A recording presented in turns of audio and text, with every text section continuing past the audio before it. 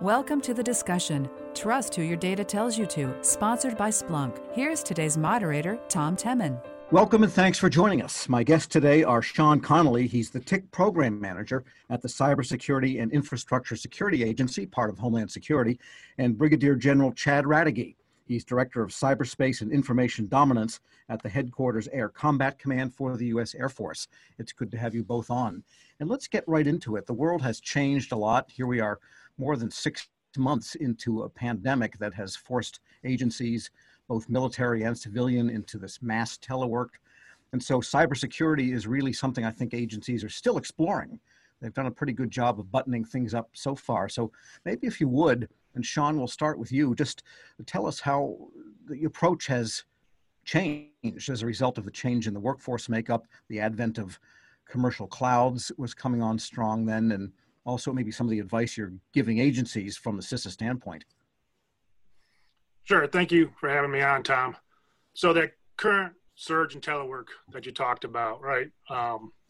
As the workforce was being dispersed and as the networks themselves are being dispersed, we had the old TIC-2 model, which was that traditional castle and moat, that network perimeter that everyone defended. But when we released our guidance, our draft guidance in December, and then when the telework surge happened, we heard very quickly from agencies they needed new guidance coming out pretty quickly to support the requirements they were hearing from their mission owners and their users. So as the guidance was being updated and we released an interim guidance in April, it really reflected what OMB was hearing, GSA was hearing, we were hearing from the agencies themselves. And it was how that old model where it was the fixed assets, the desktops on the network lands, and now where it was more unfixed, if you will, assets, the mobile, the tablets and stuff on someone's home network or some Wi-Fi somewhere. And then also how the cyber attack themselves, what the adversaries were doing was changing. Before under TIC-2 was about protecting assets, maybe in TIC, the DMZ, having protecting the DNS server at the DMZ or the email server. Really that changed. Now you're starting to see where the adversary is setting up a fake social networking profile, trying to gain trust with the user. They're trying to scan cloud services to see something that's misconfigured. And so the landscape has changed, the threat has changed. And so with that, the guidance that we came out with reflected that. At the same time, you're seeing other guidance come out. Both FBI and CISA in partnership came out with an advisory in August talking about some of the new threats coming out. So the adversary has shifted their tactics. And so we've moved past that traditional network perimeter from before. So in April, I mentioned that draft guidance. We released the telework guidance. It helps agencies as they want to start moving possibly toward a micro-segmentation or even toward a zero trust environment. Zero trust, as everyone recognizes, where you don't assume trust. Trust has to be built, reestablished all the time. So those type of environments are what we're trying to move and support moving forward. Okay, and General Radegui, I mean, the Air Force and the military has always had a defense in-depth approach to the networks that it operates, and there's levels of secret and top secret and open networks, but how have things changed with so many people teleworking and the military also moving to less reliance on its own data centers? Tom, thank you for the question, and it's my pleasure to join this great panel and discussion. I think, as you alluded to, Tom, we have made very good strides in our United States Air Force to get after the future network. Some of that was a journey that we've been on for a little while. There was recognition, even pre-COVID, that our legacy network that we were operating at multiple different layers and levels was under-resourced. We also recognized that to move forward, we were not postured to take advantage of some of the IT trends that are out there, whether it's artificial intelligence, machine learning, quantum, 5G technologies. We were just not postured for that. What we discovered very quickly in the response to COVID and the mass teleworking requirements that were thrust upon us is that we needed to adjust. And so we recognized that the network attack surface exponentially grew overnight. And so as a cybersecurity professional, as one that is talking to our cybersecurity professionals on a daily basis and making sure that they're protecting our Air Force network, that was a big concern for us. So if nothing more, we have had a recommitment to building out the future network. And so we start thinking in terms of a closer alignment with industry. This is some work that we've been doing on an as-a-service model. We have taken a renewed focus on recognizing the sophisticated cyber threats that are out there, some of those that Sean mentioned, and how do we protect our weapon systems. There has been a renewed emphasis on interconnectivity. So you start hearing about some of the things that the Department of Defense is doing from a joint all-domain command and control. This is really about a network of sensors that are all connected with one another, resiliency built in, the movement of data back and forth for everyone to see and make decisions based on. And then finally, there's been a renewed focus on expeditionary communications environment. So as you read the National Defense Strategy and you recognize the near-peer adversary threats that are out there, it requires a different model. And so we've been thinking about how do we employ agile combat employment in the future. And our recognition has been that the zero trust principles that Sean did a nice job of laying out, that is the future. Specifically, as we responded to the COVID response, we always had strong endpoint security strategy in place. What we recognized immediately, though, was that we were not postured to account for that increased network attack surface. And so, if anything, the lesson that we have learned from the COVID response has been the power of relationships. And we have a more focused group right now than we've ever had. Between the acquisition professionals, our policy professionals, our operators at 16th Air Force, and then our organized, train, and equip headquarters functions. That relationship between those vast different groups all coming together and thinking about the IT that we need for the future has been our most powerful lesson learned coming out of COVID. Okay, excellent. And I want to follow up a little bit on this zero trust idea that you both mentioned, that this is where government seems to be headed in an architectural standpoint. To be able to trust, though, requires data. And at one time, all you needed, if the username and the password matched, that constituted trust. So what kinds of information are needed in this day and age of zero trust? And what kinds of sources do you look at to establish the environment such that you can establish trust in a trustworthy way, I guess? Sean? Sure. Yeah, that's a great question. There's that algorithm I think you're alluding to. What do you need to do to establish and reestablish that trust? And you hit the nail on the head, Tom, when you talked about identity access management. That's where it all starts, is the identity of the user, the application itself. And then you also want to enrich that in different ways. You have the access controls allowing the user, the data, the sessions themselves to be able to access. And before in the TIC2 model, that castle mode, everything had to be funneled through those finite access points for it to enforce that trust. But now with cloud and the way security is scaled out, now you can move those policies closer to the data itself, closer to the client itself. So the scale has changed, the scale of the telemetry coming to you, and the amount of data, the variety of data that's available. All that's greatly changed in the last few years. So the algorithm has all that type of different elements we just talked about. Also, the network analysis itself is still critically important. The telemetry coming off of the different cloud services that you may be accessing via different APIs is also important. And then the different intel feeds, it's another great way to be able to be aware and establish that trust itself. So all those different elements together build up that algorithm. And it's key to understand that it's a cycle now. It's not just a one-time establishment of the trust. It's a continual reestablishment of that trust throughout the whole session itself. And you mentioned intel feeds. What do you mean by that? Sure, intel feeds. Both commercial and private feeds that can come that have different tactics and protocols, the ports, the address, the IP addresses of the adversaries. You can enrich your access controls with that type of telemetry, those intel feeds. So when the policy enforcement point is making decisions, they can look at what we know on the adversaries, what the commercial products know on the adversaries, and decide, okay, is this a trusted user, or does this have some of the different ways that an adversary would be trying to establish trust also? So in other words, the items needed to establish trust have increased by quite a number. And if any one of them doesn't work, say everything is correct about the location and so on, and seeming other factors of trust of this individual trying to log on, say, to a system. If the Intel feed shows, but that IP address is something on a Right. blacklist, then forget it.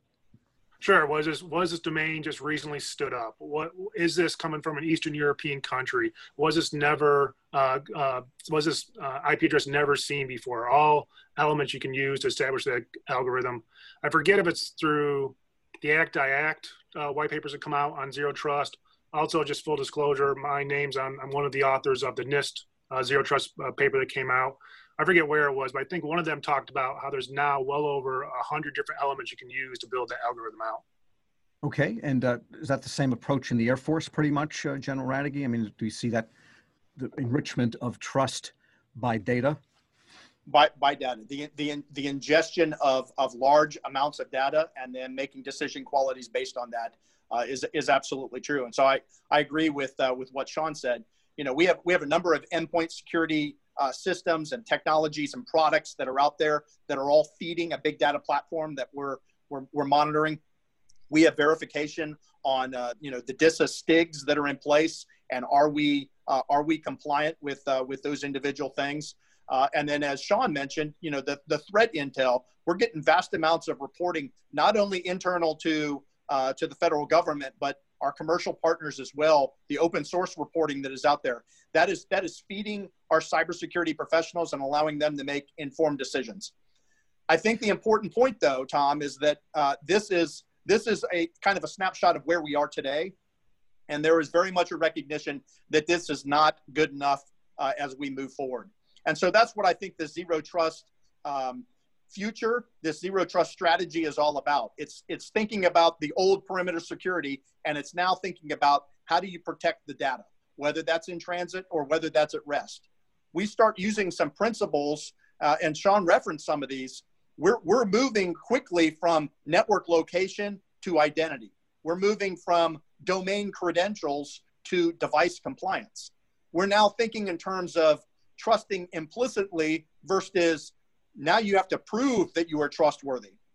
We're moving from, hey, you have full access, kind of that castle and moat approach. You have full access to now you have limited access based on what you need and only based on your proven trustworthiness. So these are some of the things that we're building in to our DoD frameworks as we're moving forward.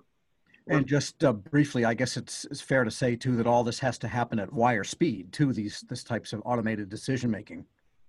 Our adversaries are now so quick in the way that they're making decisions. It is decision speed. It is there is an urgency to stay ahead of the decision space so that we can stay one step ahead of our adversary. Absolutely. Okay, on that note, we'll take a short break. My guests today are Sean Connolly, the TIC Program Manager for the Cybersecurity and Infrastructure Security Agency at DHS, and Brigadier General Chad Radke. He's Director of Cyberspace and Information Dominance at Headquarters Air Combat Command for the U.S. Air Force. I'm your moderator, Tom Temin. This discussion is Trust Who Your Data Tells You to Trust, sponsored by Splunk here on Federal News Network. Technology advances like cloud, mobile, and microservices are transforming the public sector to deliver services as efficiently as commercial businesses and do so with a remote workforce. To ensure resiliency and manage enterprise risk better, agencies are encouraged to adopt a new model called Zero Trust that emphasizes continuous monitoring for access validation. Splunk can help agencies get started with their Zero Trust initiative, increase confidence in access decisions, and better manage risk. Learn how at splunk.com/public sector. Welcome back to our discussion, Trust Who Your Data Tells You to, sponsored by Splunk here on Federal News Network. My guests today are Brigadier General Chad Radke. He's Director of Cyberspace and Information Dominance at Headquarters Air Combat Command at the U.S. Air Force.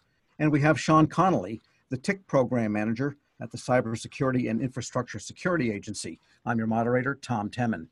And before the discussion, before the break, we were talking about the data sources and the use of data and algorithms to ensure the trustworthiness of those people coming into our networks and all of the data informing that.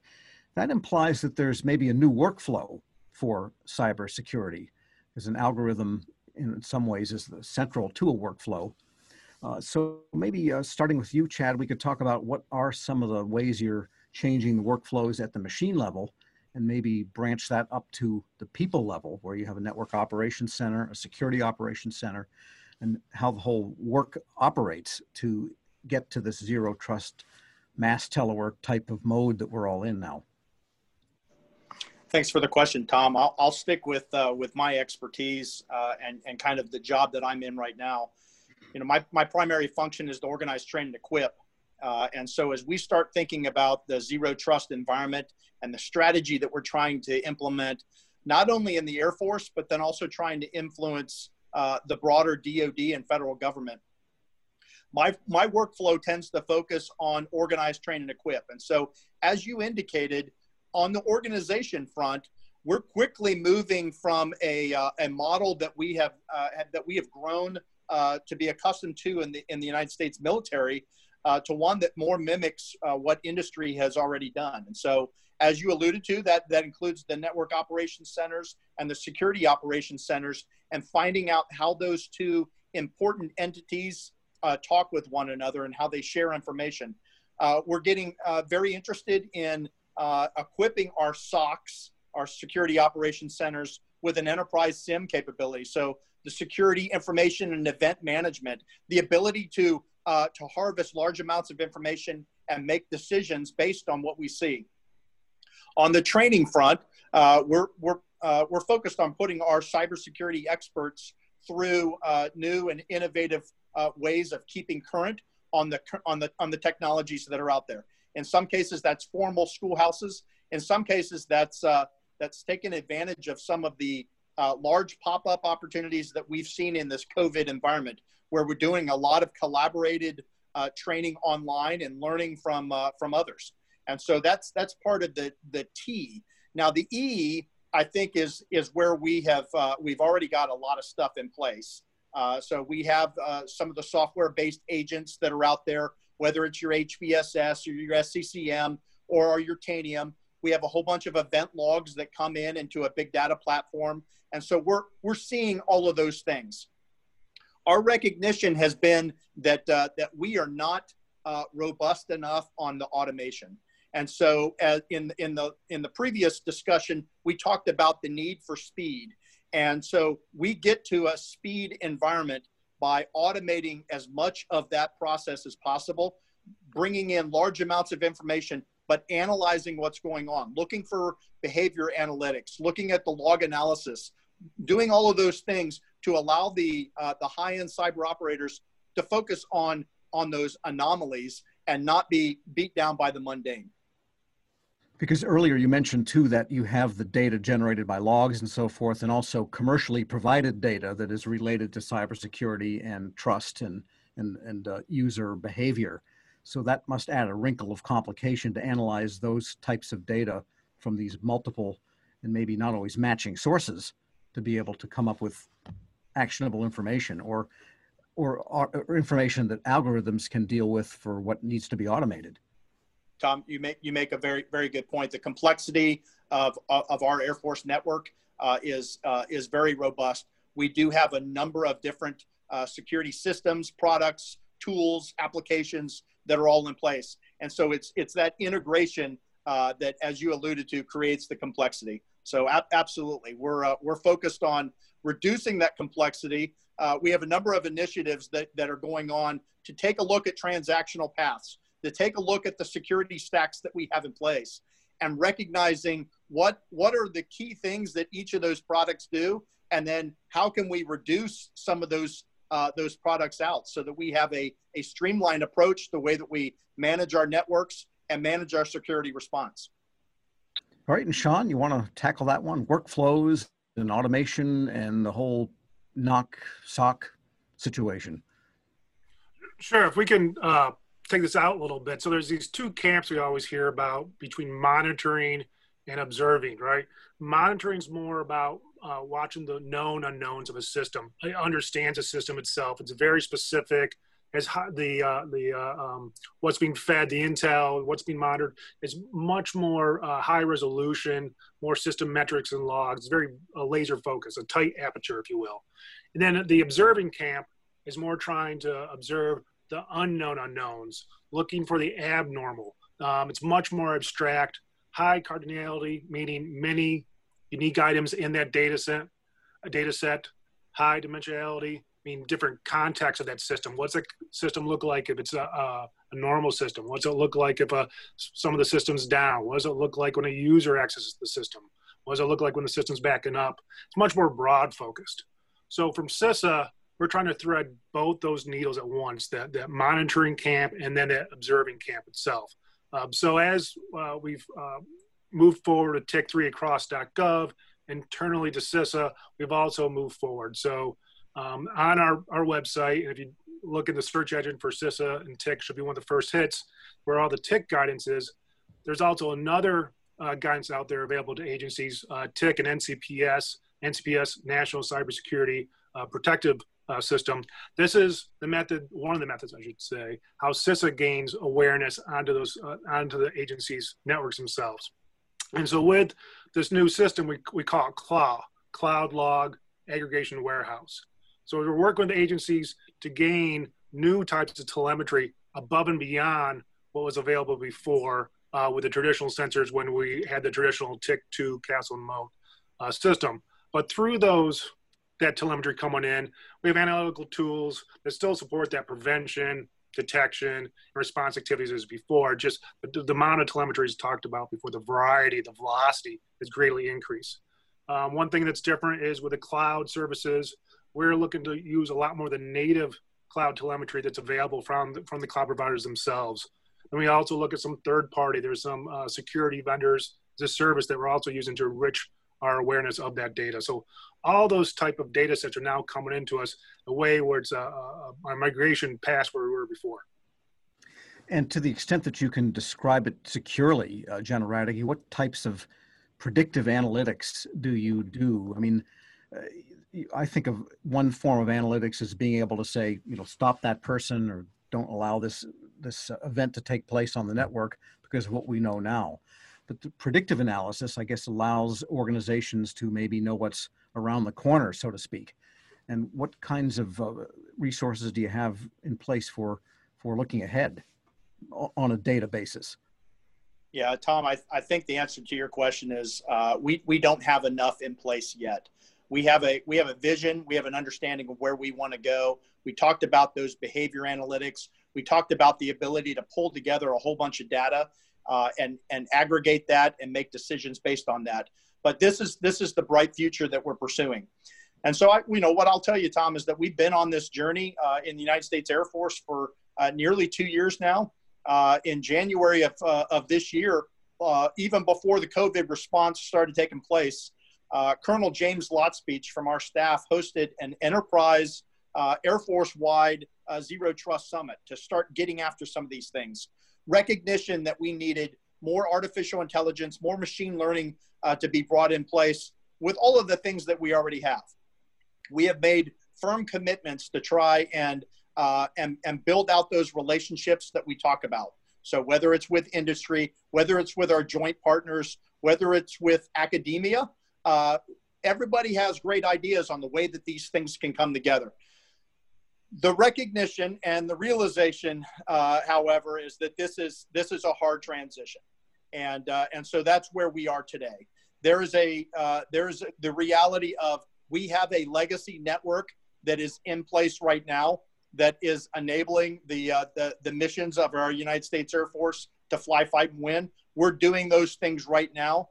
As we start thinking about breaking a whole new paradigm and building a new network in parallel, that becomes pretty difficult. And so we do that, and we're taking the approach that we're going to do this smartly, that we're going to have a strategy in place, that we're going to have full coordination with the United States Cyber Command, for example. We have published a concept of operations that has been approved by Cyber Command for the Air Force to go out and pilot a zero trust implementation. We're taking a look at a software-defined perimeter associated with our Office 365 environment. And so we've got about 1,000 users that are going through testing right now on that new zero trust effort that we're pursuing. So part of that is going to inform the network of the future. And that network of the future is going to be organized with the knock and sock and SIM that we talked about. It's going to have the technology that's in place, but more importantly, it's going to have some of that emerging technology that we need to build in for that predictive analysis, the machine learning, the artificial intelligence, the ability to analyze high amounts of data and get better and quicker. Yeah, and Sean, in the minute we have left, I guess I wanted to ask you too that what's something that Chad said is really important, and that is that you need to have algorithms that are informed by machine learning. Because just to take a simple example of, say, Marge, who used to come to the office 9 to 5, is now a teleworker, and maybe she's taking care of the kids' education in math from 2 to 4 in the afternoon, so she may log on at 11 p.m. or 3 a.m., which would be an anomaly in some systems, but now it's kind of normal for people that are not coming to the office. So maybe just briefly discuss the need to adapt in this data-driven analytical approach.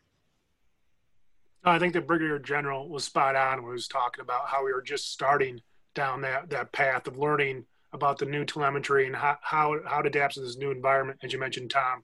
Just to give an example of the speed necessary, a typical online platform or video platform like the one we're on today, just from one side of the connection to the other, it typically needs around 150 milliseconds to operate. Any higher speed, and you'll start to notice jitter or lag. Well, the blink of an eye is 200 milliseconds. So this needs to be faster than a blink of an eye. At the same time, to do this securely, have this connection be secure. So it's just the time involved, as you're alluding to, we need to start moving toward more automation, enriching it within the Intel feeds that we mentioned before, and being able to more automate the whole process itself. I mentioned the NCPS, the Einstein team before. Internally at CISA, we also have our very large program, the CDM program, Continual Diagnostic Mitigation, where we're working with the agencies to put more sensors and more tools to the agencies so they can monitor their environments in different ways. And these are just a couple of the primary programs we're using to gain that type of awareness, both the agency for their awareness and for CISA, from our vantage point, we have that perspective watching the .gov horizon, that whole panoramic horizon. So we are moving down that same path that the DoD is moving down also. All right. Well, I think everyone can be glad that we have gentlemen like you on the job here. I want to thank today's guests. Sean Connolly is the TIC Program Manager for the Cybersecurity and Infrastructure Security Agency at DHS, and Brigadier General Chad Radeke. He's the Director of Cyberspace and Information Dominance at the Headquarters Air Combat Command for the U.S. Air Force. I'm your moderator, Tom Temin. This is Federal News Network. For more on this discussion, be sure to log on to federalnewsnetwork.com and search Splunk. Thank you for listening to the discussion Trust Who Your Data Tells You To, sponsored by Splunk on Federal News Network.